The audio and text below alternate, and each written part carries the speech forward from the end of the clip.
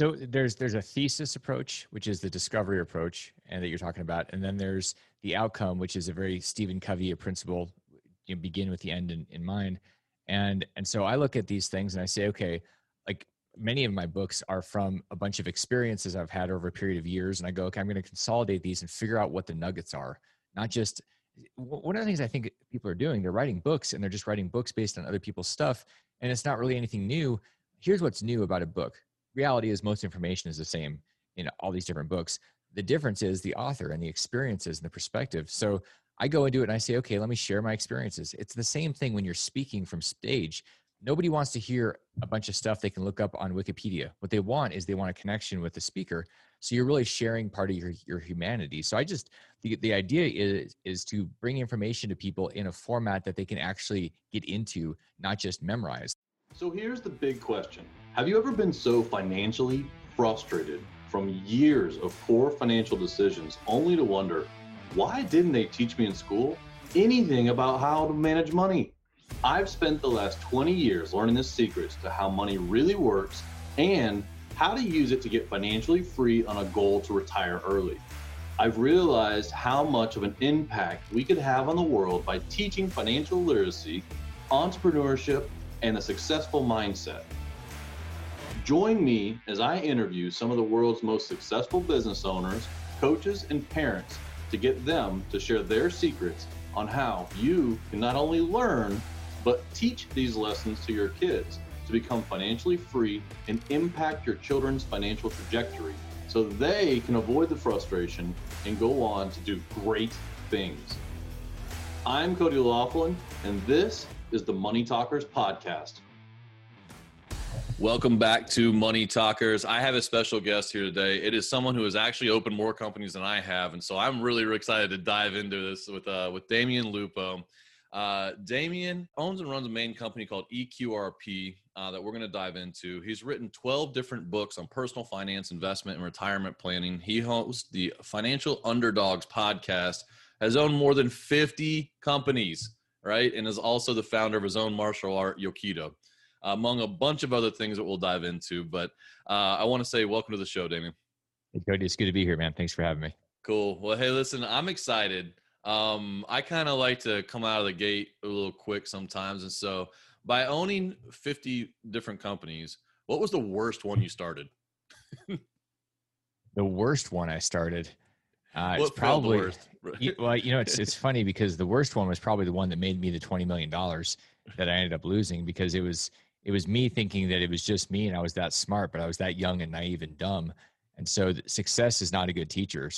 Failure is a wonderful teacher. And so making all that money, I thought I was brilliant. I caught some really good timing and I took a lot of action, but the worst company was the one because until it became the best one when it failed. Yeah. And that's really interesting to say, because most people are just looking for the one that's going to make them the millions or make them the decamillionaire or whatever. And the problem is you don't learn hardly anything. It's like in school, you really learn when you get that red marker on your paper. You're like, oh, and then you pay attention. Those things stick with you. The stuff that you remembered overnight and then you put on a piece of paper the next day and got an A, probably never going to remember that stuff. So it was the big failures that were the best ones. That's I love that perspective, because I had a similar story in 08, 09, as a lot of people that I talk to now that are high, kind of have rebuilt things. A lot of people went through that same thing. It's like they were kind of on a big path and then it just got swept out. Right. And then, but I find that the word resiliency is a wonderful tracker for future success. Right. I haven't met anybody who's kind of not had that knock in the head. I tell people I thought I was on a rocket in those times, and I was really a bottle rocket, because when it popped, it wasn't really any fun and I was way out there. So yeah, that is one of the key things. I mean, our avatar for our organization, our culture, is the honey badger, and the honey badger represents 4 things: being fearless, committed, decisive, and resilient. So if you can really embrace those 4 things, it's amazing. I mean, you can be resilient, but if you're not decisive, you're screwed, because you're just going to be paralyzed.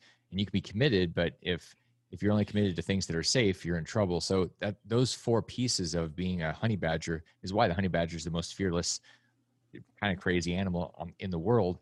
And I think embracing those things as an entrepreneur is pretty much required.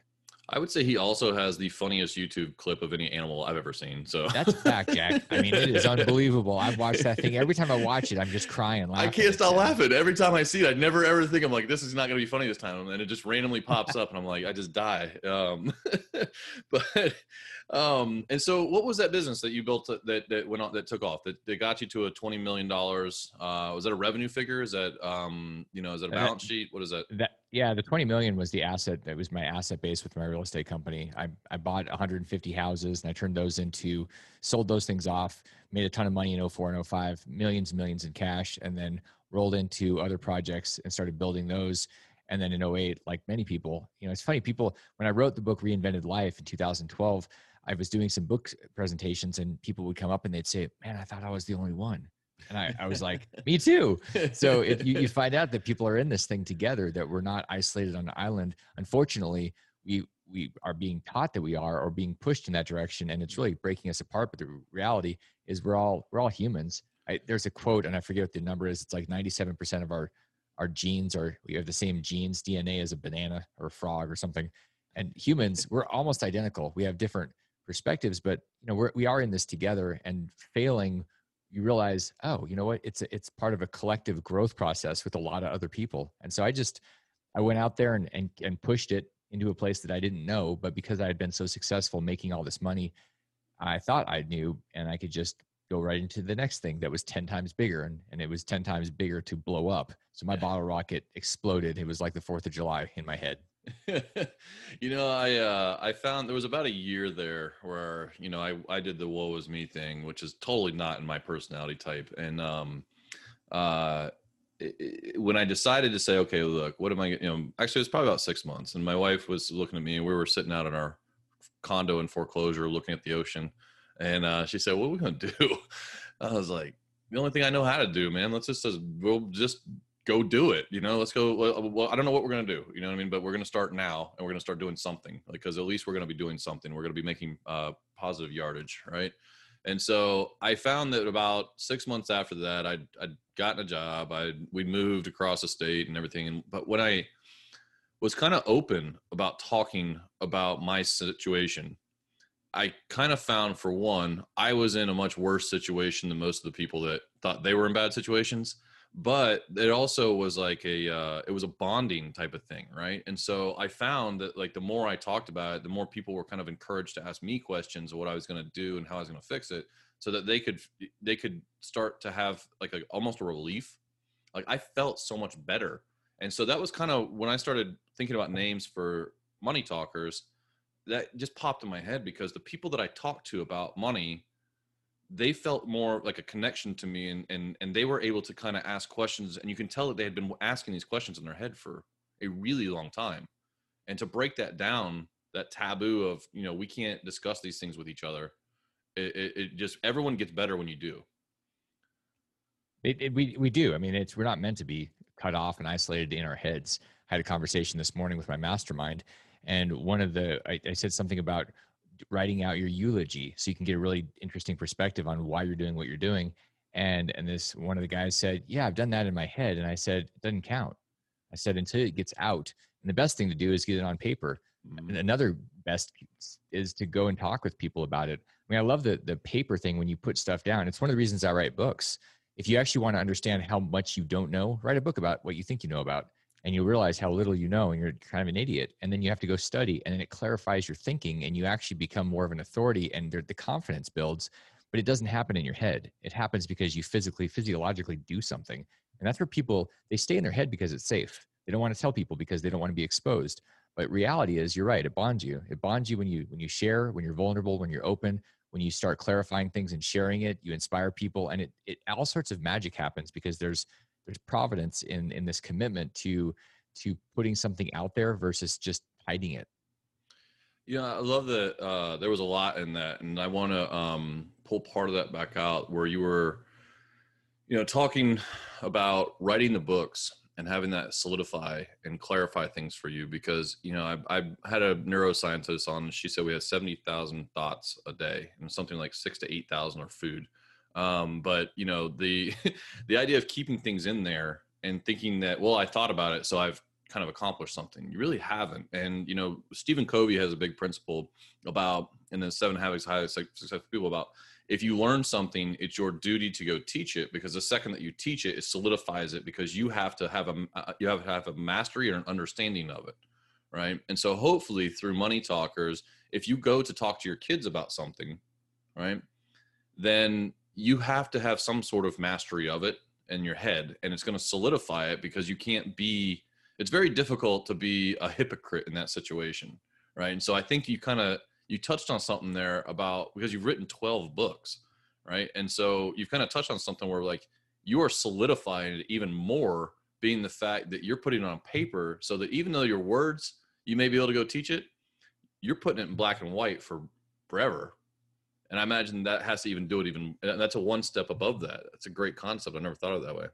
It's part of it. It's for me too. And when you talk about having a podcast and you get to learn from other people, and it's sometimes, and I have my podcast and I learn from other people, and I love that. Part of why I write is so that I can put my books in front of me, and quite frankly, it allows my team to go, didn't you write about this like 4 years ago? And I'm like, yeah, I guess I did. And so we learn from that. It's a baseline for our structure, our infrastructure. And so, and whether it's how you, like Unicornomics that I wrote last year and published last year, is about the foundational 15% for business. And it was based on 50 plus companies that I've launched and run. And one of the things that you said, it's, I do believe in teaching things. The problem I have with a lot of people is they read a book and then they go teach it. I'm like, yeah, but you haven't lived it yet. So all you are is a parrot. And I have a huge problem with the institutions of education where you have people that haven't actually done anything that are teaching it, like people that are teaching business that have never started a business. They've literally been a professor studying economics, and then all of a sudden they're supposed to know something about business. Like I look at every person that's ever taught me anything about economics or business, from high school to college, and they're all basically broke. How do they have the right or the authority to teach? Because they have credentials behind their name, but they don't have the experience. To me, the experience is where you have the credentials, and it's then from that perspective that the teaching gets really juicy.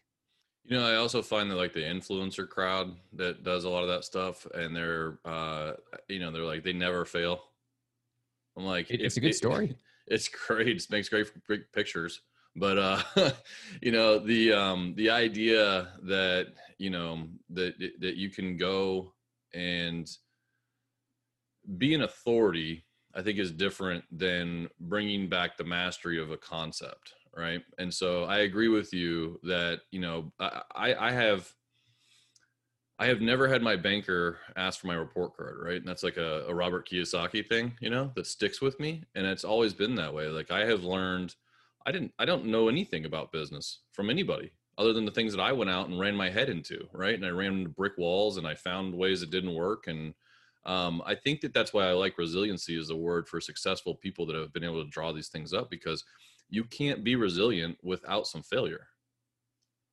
I don't think you understand what resiliency is unless you fail. It's the idea that we don't want to have our heart broken. We want to just have love. But how do you know what love is if you haven't had your heart broken to have the contrast? And I think that people are missing it because they're afraid of pain.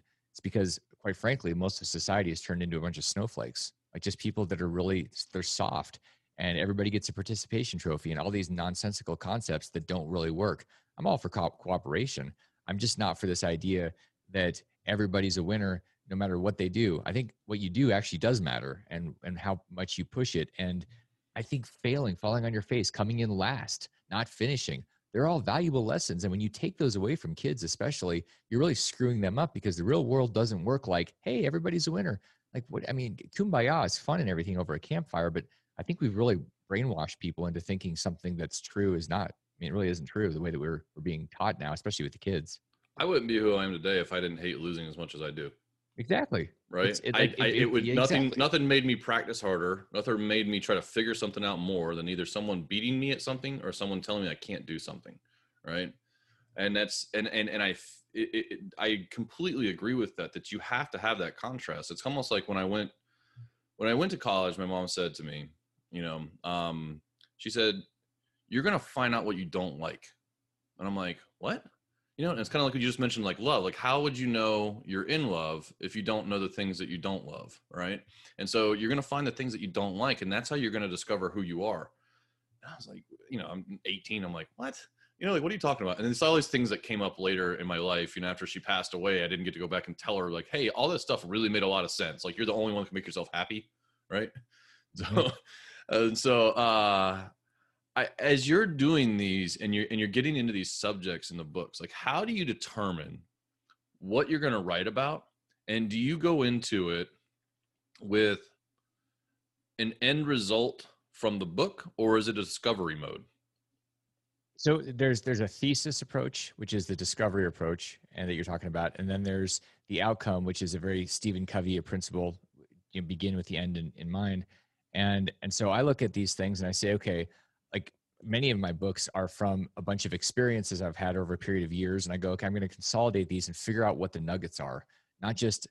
One of the things I think people are doing, they're writing books and they're just writing books based on other people's stuff, and it's not really anything new. Here's what's new about a book. Reality is most information is the same in all these different books. The difference is the author and the experiences and the perspective. So I go into it and I say, okay, let me share my experiences. It's the same thing when you're speaking from stage. Nobody wants to hear a bunch of stuff they can look up on Wikipedia. What they want is they want a connection with the speaker. So you're really sharing part of your humanity. So the idea is to bring information to people in a format that they can actually get into, not just memorize. Like, that is the opposite. So it's really being an open book, literally, on what I see what my you did there. experience has been. Yeah, no, I mean, it's that's the perspective. It's going in and saying, okay, I want to share my experience with gold and silver or with retirement accounts, and I'm going to give you a whole bunch of information and tactical things that you can do, and then stories about how people are applying them and how I've used things. So it's really it's Harry Potter meets Webster's dictionary in a way. That, like, we're meshing facts and stories and making sure people get a lot out of it, and they're emotionally engaged in the experience as well. Yeah, I think that's there's a lot more in that connection piece, because I think that there aren't a lot of new financial concepts. I mean, there are some that come up and there's strategies and things, but like, the same basic principles are there, and it's how do you get someone to connect to it, right? Because and you know what's really kind of crazy too, especially in personal finance, is that they probably already know the principles, right? Like, you kind of already do. Like, don't spend more than you make. Like, it's not mind blowing, but again, it's when will you connect enough to say, okay, well, it's time for me to make a decision or take a tactic and move and take action, right? I mean, that's really what it is, and I forget the number. It's gone vertical. Everybody's launching a book. Everybody's an Amazon bestseller, literally, because there are, like, Chandler Bolt. I don't know if he did more to serve humanity or confuse us around books, because now anybody that wants to be an author can, and there's a lot of junk that's going out there. And one of the things that I philosophically disagree with, I think it's a stupid concept, is having a recording and then just transcribing it and making it a book. It's almost the most impossible book to read on planet Earth, because it doesn't make any sense. Podcasts are fun to listen to. They're horrible to read. And that's my experience. So I think that it's like the information out there. We're just drowning in information, and we're starving for wisdom. Wisdom is when somebody gets into a book and they spend months or years, not a weekend, building it. It's like they really build something that's meant to last. It's like, Good to Great and Built to Last. Good titles for Jim Collins books. Built to Last. Is your book built to last, or is it a weekend thing? You're trying to become a bestseller and nobody's actually going to ever buy it for $10. They will only buy it for 99 cents because you begged them to. Like, I think we have to really ask ourselves, what's the purpose of what we're doing? Like you asked me, what am I doing? Is it discovery, or is there another thing? I do it because I want to take information and be able to convey it to somebody that is interested. So people ask me about these different subjects, whether it's a meltdown and how did you come back? How do you start businesses? How do you invest in retirement? And what I think is the most valuable thing, it's like what Robert Kiyosaki taught at his seminars years ago. It's about creating artifacts. So he built his cash flow game for people, and that's an artifact for humanity forever. Books are the same thing. You build something, and if you're going to build an artifact forever, I would think you'd have enough pride. I feel like this, that you want it to be beautiful. You don't want it to be a piece of crap. And so I think there's a huge open space for beautiful creations, not perfect creations. I'm talking beauty, and beauty is truth. And so when you put truth out there, I think it really does impact people in a different way than just a load of information or regurgitated vomit. I personally feel one of the biggest determining factors in one's life success, and however you want to define that, whatever you want to achieve, is your ability to determine who to take your information from. Because I believe that advice will be given to you from any single person out there that you ask, right? And who you determine to take that advice from has massive differences on the outcome and the way you see the world. That is a fact, and everybody wants to give their opinion. I mean, if you want to engage somebody, say, I need an expert opinion. Who doesn't want to? I mean, you're just stroking ego right there. If somebody ever asks you for an expert opinion, put your guard up because they want something. Like, it's maybe not, but usually that's the case. It's a funny marketing thing, and it's an interesting way to get a hold of people because we all do have expertise in something. Yeah, everybody's got their zone of genius, you know. Well, yeah, but hopefully most everybody's got a zone of genius. But you know, it's funny. People go, well, I know about this, but if you ask me my expert opinion about something I don't really know about, I don't want to look stupid. So most people will just open their mouth. I tend to say, look, I don't know, or I just keep my mouth shut. And part of that is the martial arts training where you assess environments and you're looking for threats. And it's what people do that are trained in, covert activities. You want to make sure you understand your environment before you jump in. Most people don't even, it's like the whole idea of 2 ears and one mouth. 2 ears because you should be listening and paying attention. 2 eyes, one mouth. Like, watch and listen.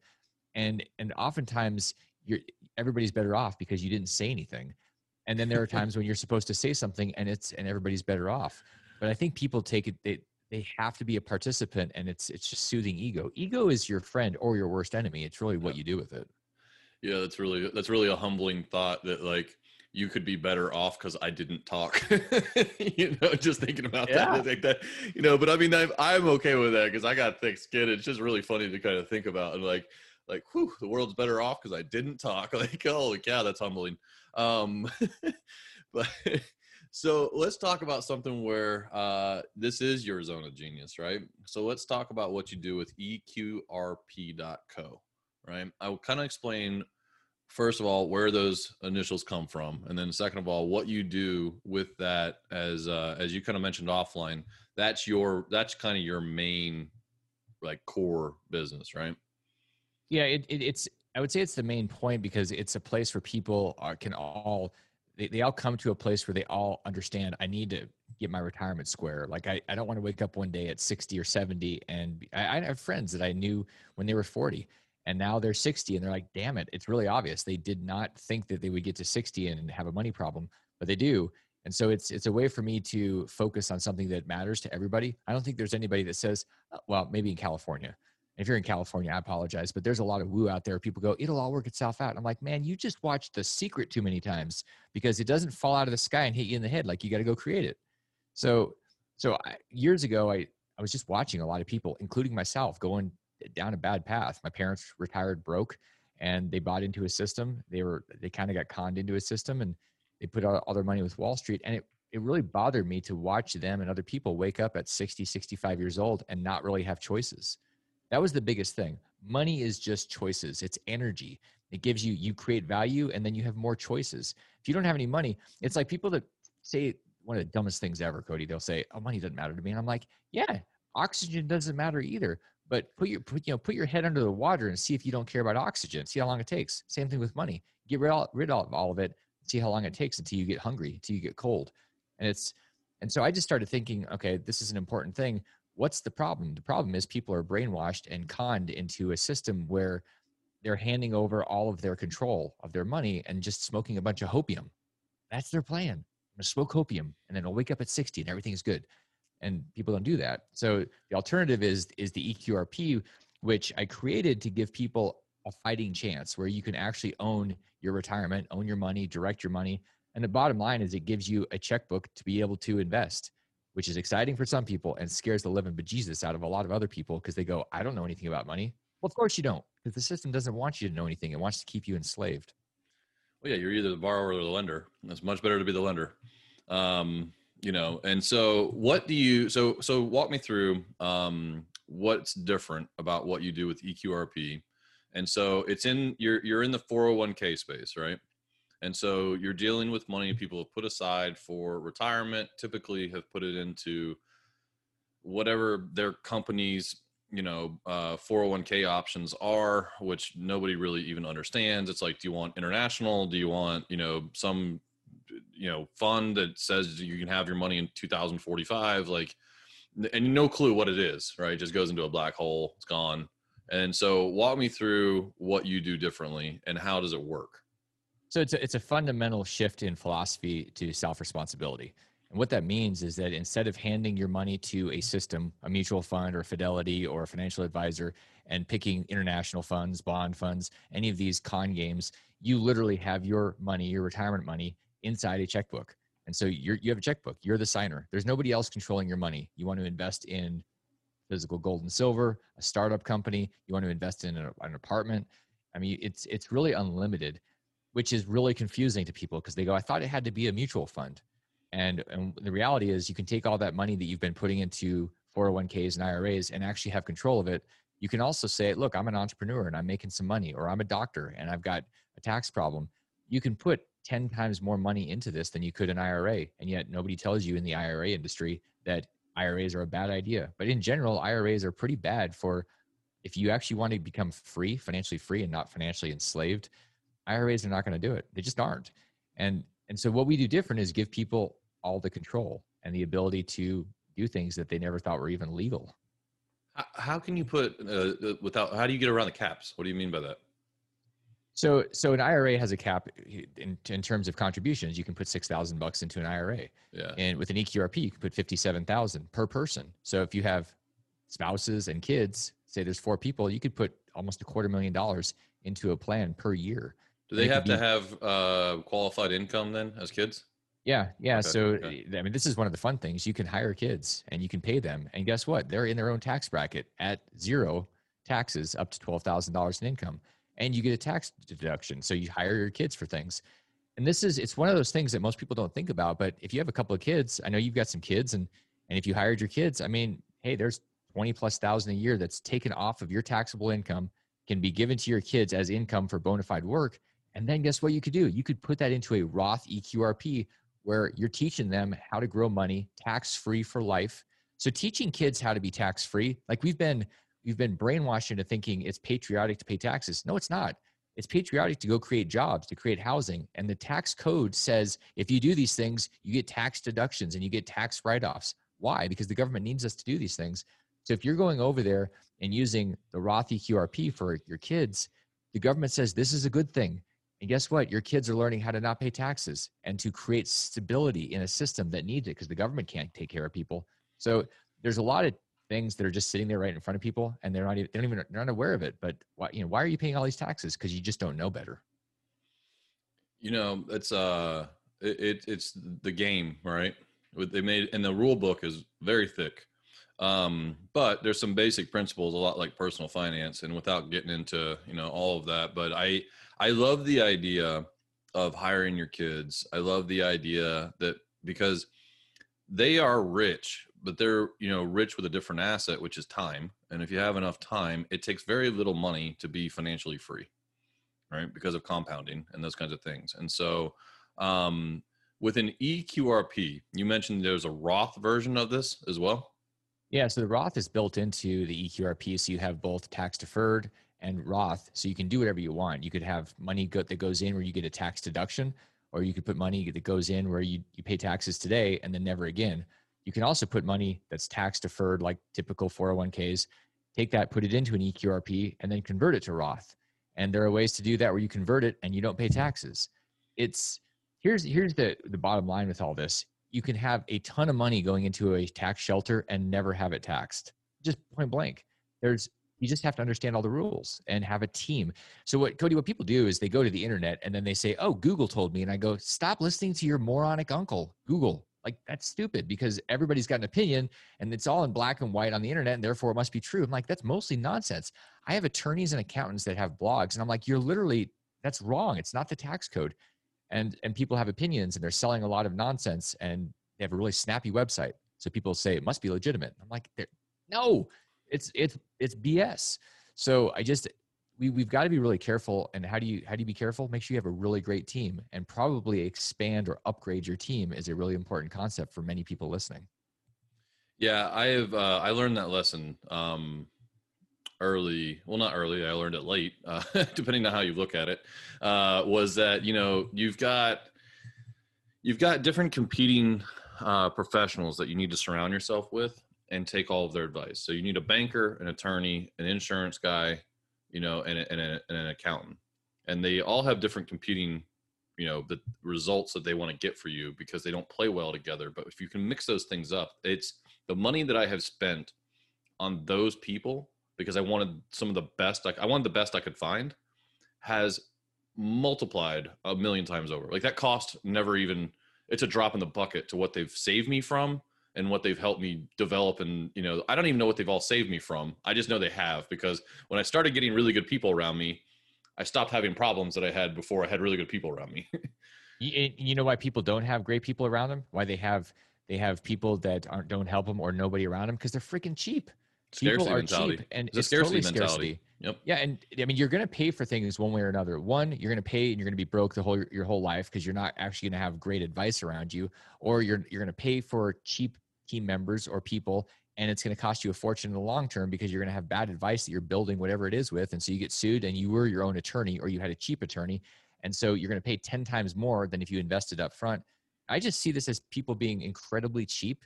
They say, well, I'm frugal. I'm like, no, you're cheap. You think you can do everything yourself because you're smart, which makes you an idiot. And I just, it's the opposite of what people believe. And a lot of that has to do with what you just said. It's scarcity. So how do you get out of scarcity? The tactic is you start practicing the idea of abundance. What's the easiest way to do that? Give money away. Just start giving it away. Go find ways, and you go, well, I can't. Okay, I give money away. I give $5. I'm like, no. If you make $100,000, go hand somebody $1,000, and if that makes you're like, that's nothing. Great, go hand somebody $10,000. Give it away. It'll open up your heart and your soul to a whole world of abundance. And people go, I can't do that. I'm like, well, when are you going to do it? When I make $1 million? And I go, no, you won't, because it's a lot harder to give $100,000 away than it is 10,000.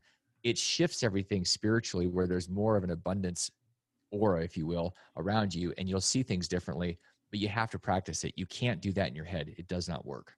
Yeah, I'm a big believer in how powerful words are, especially in my own mentality, right? And so when you hear someone say I can't do that, it's I won't do that, right? And so when I say I can't do that, I can't give $1,000 away. I'll do it when I'm a millionaire. You're literally letting yourself off the hook. It's an excuse driven built in there, where you say, if I can't, then it's not my fault. I didn't make that choice, right? It's not my, and so we deal with those things quite a bit here in my household, where I've catch myself, and it's one of the things that I really learned about the paradigm of things was that the way that I speak about my choices take away my control. Right. And especially, so I try to do that with my kids quite a bit. They get a little irritated because, they're little and they roll their eyes at me and whatever. But it's one thing that I've wanted to pass through to my kids was that when I realized that I had the control to those things, that the decision-making that I needed to do was in my wheelhouse. Right. And if I chose not to do something, then I needed to own that. And that was kind of a lot of things. I got that through the lessons that we kind of mentioned in the very beginning. Right. My failures weren't my fault until I realized they were all my fault. And then once I had control of that, I was able to build and take control of the things. Like I was looking forward to when I was going to have those opportunities, those failures. And it really changed my whole paradigm, the way I looked at the world.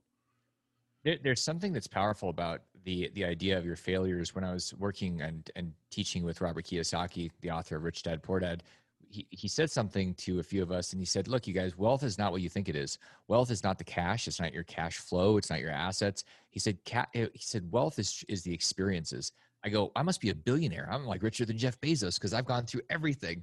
And people don't get that. They go, if I can just figure out how to make 14%, or if I can just get this job and make enough money, but you're missing the whole point. You're not getting wealthy. In fact, what's scary is that when somebody gets to a point where they've built up a big 401k or something, and they have this cash and they say, okay, I'm good, but they don't have any muscle. They don't have any experience. And so I've had plenty of people come to me that had a couple $1 million, and I've watched repeatedly they're 50, 55 years old, a couple $1 million, and they start investing with no experience and they go to zero in a matter of 2 or 3 years. It's because they're not really wealthy. They're actually poor. And then they get reckless because they're getting anxious. And so this is the problem with just jumping in and becoming an investor because you happen to have money. You don't have any muscle. Like you can't just go be an ultra marathoner the first time you step foot in a pair of sneakers. Like you have to actually train. And that's the same thing with money, 100%. Yeah, I agree with that. Just 100%, as you just kind of mentioned. But I also think there's something to the movement that you need to have, that there's not a goal at the end. Like, it's like, okay, and for some reason, I mean, I guess it's just because it's a round number and it's a kind of a target for people that go, I want to have $1 million. And I'm like, all right, what if I give it to you tomorrow? Like, how long, what would you do? All right. And first things are like, oh, I'd quit my job. And I'm like, you'd be broke in a year. Right. They're like, no way. I'm like, yes way. And they're like, what would you do? I would buy this. I'd buy that. I'd buy this. I'd buy that. I'm like, you're done. Right. Because they haven't built that mentality. So if you're not good with $1,000, you're not good with $10,000, you're not good with $10,000, you're not good with $1 million. Like you have to kind of, and keep learning. You know, I think one of the biggest mistakes that people can make is that they stop learning at 12th grade, right? They just assume like, oh, I've been schooled, so I'm really set with everything, right? And that ability to go out and try and learn and get that real life experience is invaluable to what you're making an investment in yourself, and you're having those experiences. And I think that's kind of what you were kind of getting at there with like what Robert was saying. Like, that's your wealth, is that you've gone out, you've tried, you've done, you've learned, so what I could be, I know this, like, if I was stripped of everything and you said, okay, I want you to go run this business and I know nothing about it. I've been through 14 of them. I've been in thousands of them. They're not complicated. Once you know this, once you see the mechanics, you know how to assess, kind of like you talked about, right? In your training, like, you're assessing strengths, cores, where the friction is, where our main core competency is, what are we going to do better than anybody else? Where do we make our most money? What do we do that doesn't make us money? Let's get rid of that. Like, and you can just streamline those things. And that's, I think it's such a cool perspective for you being an entrepreneur and having an opening to all these businesses, that you deal in the retirement space. like the kind of the irony there is just kind of funny for me. And I wonder if you've ever thought about it that way. Well, yeah. I mean, it's really interesting when you were talking about that. One of the things that makes me think about is how we tend to abdicate responsibility. When you're talking about when you come into people's businesses, I was just talking with a friend of mine I've known since he was our age, around 40, and now he's in his early 60s. Really great guy, and he's building a business, and he's always been good at sales, and yet he's sitting there and has no idea what's actually happening. And I said, well, let's look at your financials. And there's like, in a business, if you have inventory, there's something called cost of goods where you have to account for it. And there's no actual inventory numbers. And I thought, okay, that's really weird. You have no cost of goods. And there was a contract that he sent over, and he said, would you mind taking a look at this for some marketing that this company wants to do? He goes, I haven't had a chance to read it yet, but will you let me know what you think? And I'm going, you're literally not paying attention to your business. And it's the same thing with retirement. People aren't paying attention. They just hope it'll magically happen for them. And it is a process. I laugh at how much I thought I knew when I was 20, and I'll probably do the same thing when I'm 60. I'll go, man, I thought a lot. I wrote 12 books and I knew something, but we keep growing. And that's the fun part, Cody. It's growing through the entire process. Instead of being afraid of it, it's like, what else am I going to learn that I didn't know or thought some other thing, but now I'm realizing it's different. It's because we're willing to open and expand and stretch. That's the key.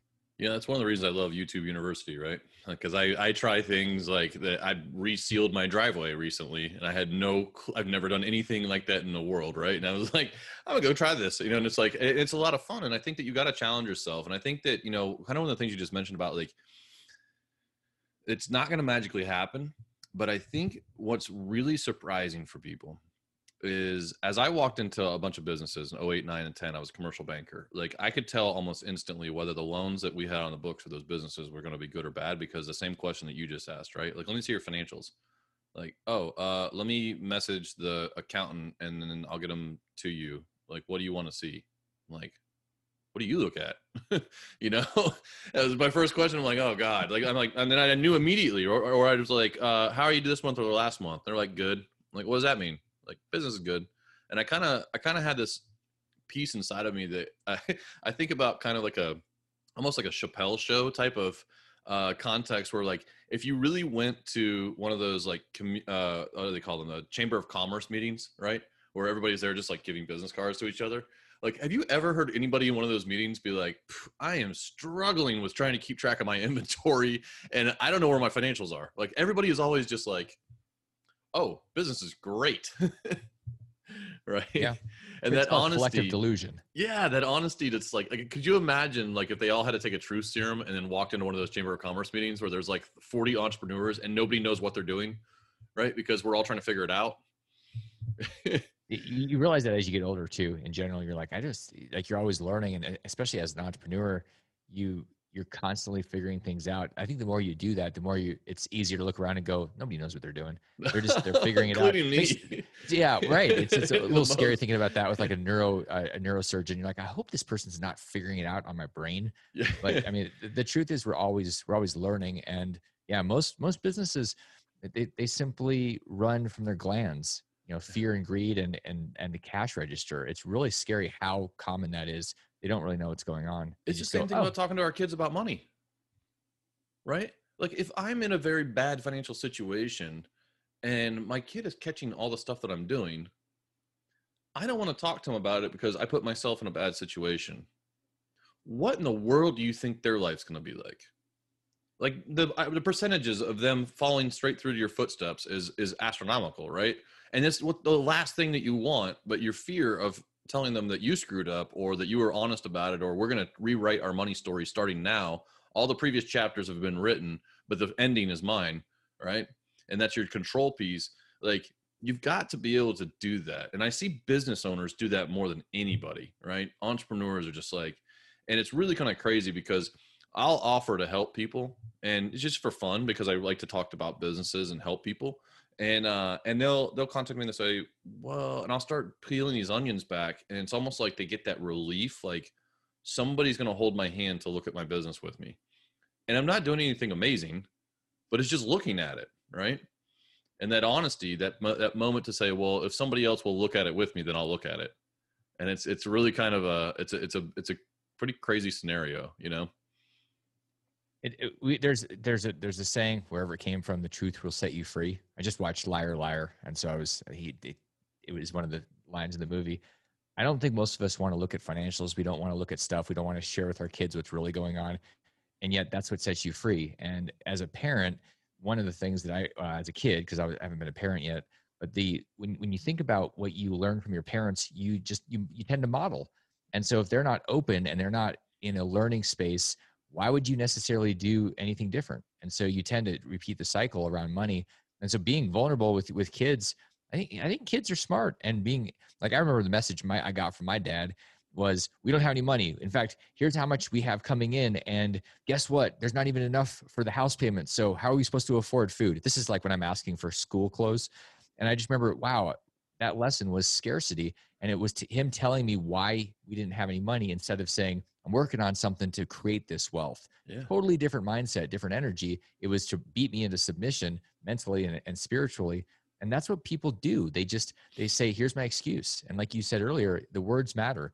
And you got to be ought to be very mindful of the words, especially with kids, because they'll parrot it. I mean, this, parents know this. Kids just be like, where'd you hear that? Well, from you, mom, dad. Like, it comes out of your mouth. It's going to go into theirs. So it's like the Christmas Story, right? When he was like, fudge. Exactly. He's like, and he tells on the other kid, but and it is, and I think the thing is like, one is like being able to realize why you have your money story is one thing, right? So like you mentioned with your parents, like that mentality, like I really just, I don't know, load the words like we can't afford it, right? Say, no, we're not buying that. Or if you want that, this is what it's going to take to afford that. Like there's such a different mentality shift, and like I can go back to the regular, which is how do I afford it, right? Which is kind of like that mentality shift. But I really like the idea to say, hey, listen, this is what it takes to afford it. Are you willing to do that?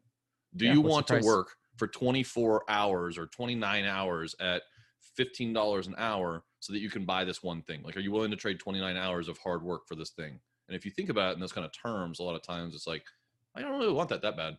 You know? Nobody asked me that question when I went out and bought a $250,000 Ferrari. So that would have been a really good question before doing something that dumb. And granted, it was a great experience that I don't need to do twice. But it really is putting it in perspective. I think we don't want to disappoint people too. Like when we're being sold by a salesperson or our spouse or our kids, we don't want to let people down. So we tend to give in, or instead of saying, does this actually fit me? Does it fit our family? Is it in alignment with our values? Is getting a boat in alignment? Well, just to have a boat, or is it the experiences? Like really asking better questions is that's the shift. It's asking better questions. Yeah. And I think it's a full tactic to do that is to take time and don't be impulsive when you do things. Right. Yeah, good luck in today's society. I mean, impulsive is like in every direction. We're in a FOMO state of mind where we're afraid of missing out on everything because we're paying attention to everybody's highlight reels on their social media. And we think, oh, my life is so lacking. Gosh, you want to do something for your mental health? Turn off the social media feeds, because it's all you're doing is saying, I need to have more of everything. And it all it does is burn you out. I mean, on every level. Yeah, I don't know if you've watched what is it called? The Social Effect. It's on Netflix. Social Dilemma. Social Dilemma. Uh-huh. Oh, And yeah. I mean, I think we all kind of knew what was going on. You know, we all had a suspicion, but to watch the guys who actually wrote the code go, I wouldn't let my kids near this. Yeah. And you're going, wait a minute, these are the guys that made all the millions and billions off of this thing, and they're scared of it. They wrote it. Why do you think Mark Zuckerberg looks so guilty every time he's in front of Congress? And when he's asked a question and he kind of stammers and hems and haws because he knows that their system is screwing people out of a lot of things. And this idea of connecting people and keeping up with your friends and whatever, it has morphed into a place where we're being harvested. And if you're not conscious to that, then you're basically in the matrix. That's so funny you bring that up because I honestly felt we talked kind of offline about Rich Dad Poor Dad, right? And I told you it comes up like it's crazy. Like 9 out of 10 times I talk to people that as they're high achievers and successful, people, they're like, yeah, they credit some of it to that book.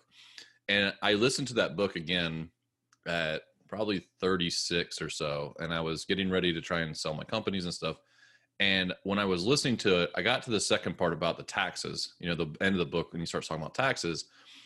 And I literally had this image in my head of when Neo sits up in the Matrix and takes that thing out of the back of his head and he pulls it off and he looks around and he's like, we're all freaking batteries.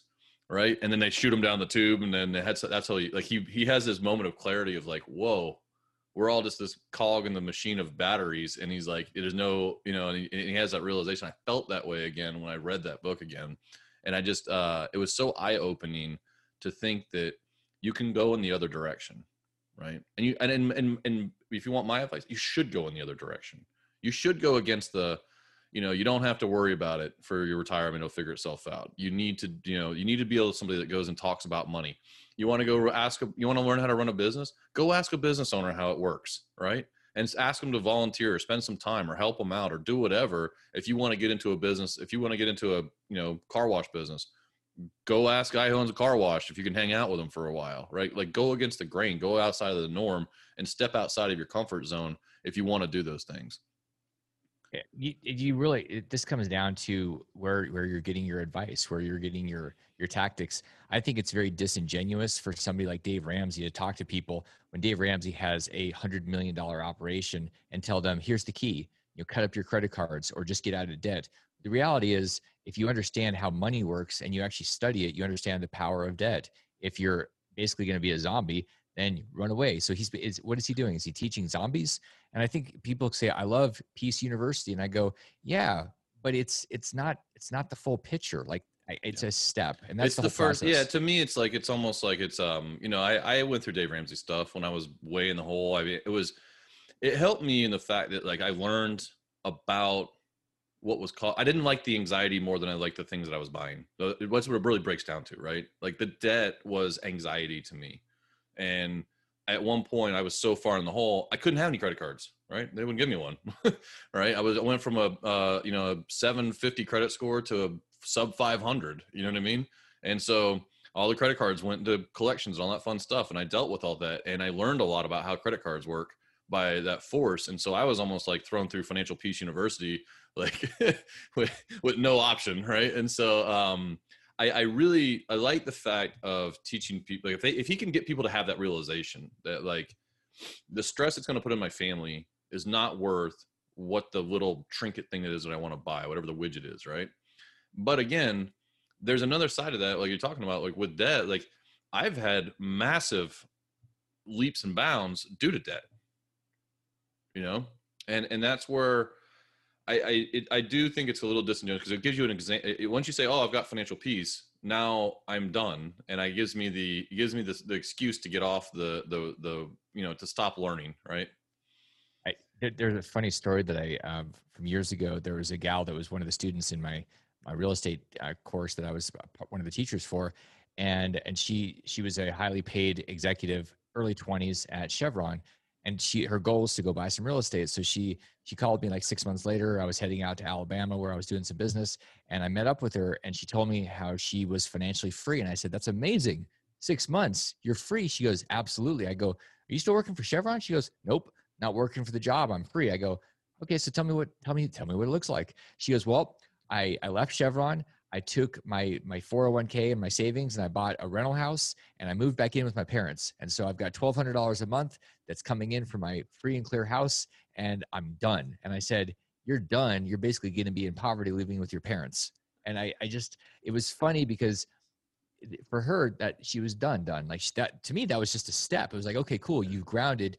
Now you're not having to go out and work. You can actually work to learn, or you could spend time studying. And I was laughing. I'm like, "You have some really bad mentors." She's like, "Wait, mentors? What's that?" And I'm like, "Exactly." So that was one of the problems. Well, I think you and I could probably talk for another couple hours, but we've got to wrap this up. And so I want, if people want to find out more about what you're doing, where is the best place that they should find out to reach out with you? And I'll put some links in the show notes as well for us. But, just from you, like what do you recommend for people to, that you've got such a big array of things? Where should they start? I think that the most powerful thing is to make sure that you take your retirement and get clear on what you're doing. And how do you do that? You understand what your options are. So everybody's got a phone. Even homeless people have cell phones somehow. So take your phone and just text the word EQRP to 72,000, and you'll get a copy of the condensed version of what the EQRP is for you or for somebody else. Because if somebody else and who doesn't know somebody that's retiring or has retired or switched jobs, what you're doing is you're empowering them with information on how they can control their financial future versus just hoping and praying. Like, those are all good, but you actually have to take the action. That's part of the formula. So really simple. Your action right now is to text the word EQRP to 72,000, get a copy of the report, and then share it. I mean, text it to other people and give it to them. I mean, that's part of being a good steward or a good member of society, is sharing and not feeling like you need to hoard information, because it just makes everybody better and safer and stronger and happier when you're sharing together. I would even wrap it up to where I would tell you that to read through it and then go through it with your kids, for this show, because it'll be something to at least have that conversation starter where they can think about those things and just learn about it, because you'll be amazed at how much you actually know that you could pass on that you think you don't know. And if you don't know something, learn it together, because you're going to get a different perspective out of them, and probably a more honest one, to be straightforward about it. Right. Because they don't they have no chill. So, but, well, listen, man, thank you so much for coming on with me, and we'll get onto the high impact series here shortly, but I really appreciate you coming on and the work that you're doing out there to help people, just learning, and putting that information out there, that there are options, that it's not just one thing. It's just a marketing machine. So I appreciate it. Thank you very much for having me. I appreciate the opportunity. Thank you for listening to another episode of Money Talkers with me, your host, Cody Laughlin. If you found this episode helpful in your pursuit of financial dominance, it really helps if you make sure to leave a 5-star rating and share it with your friends or family members who could use good financial information and entrepreneurial success tips. I invite you to join the Money Talkers community Facebook group. Open Facebook and search for Money Talkers to join today. Follow us on Instagram @The Money Talkers for inspirational mindset posts, encouragement, and investing tips. And remember, the one thing you can do to change your kids' financial future is to start talking about money with them, because you are a money talker.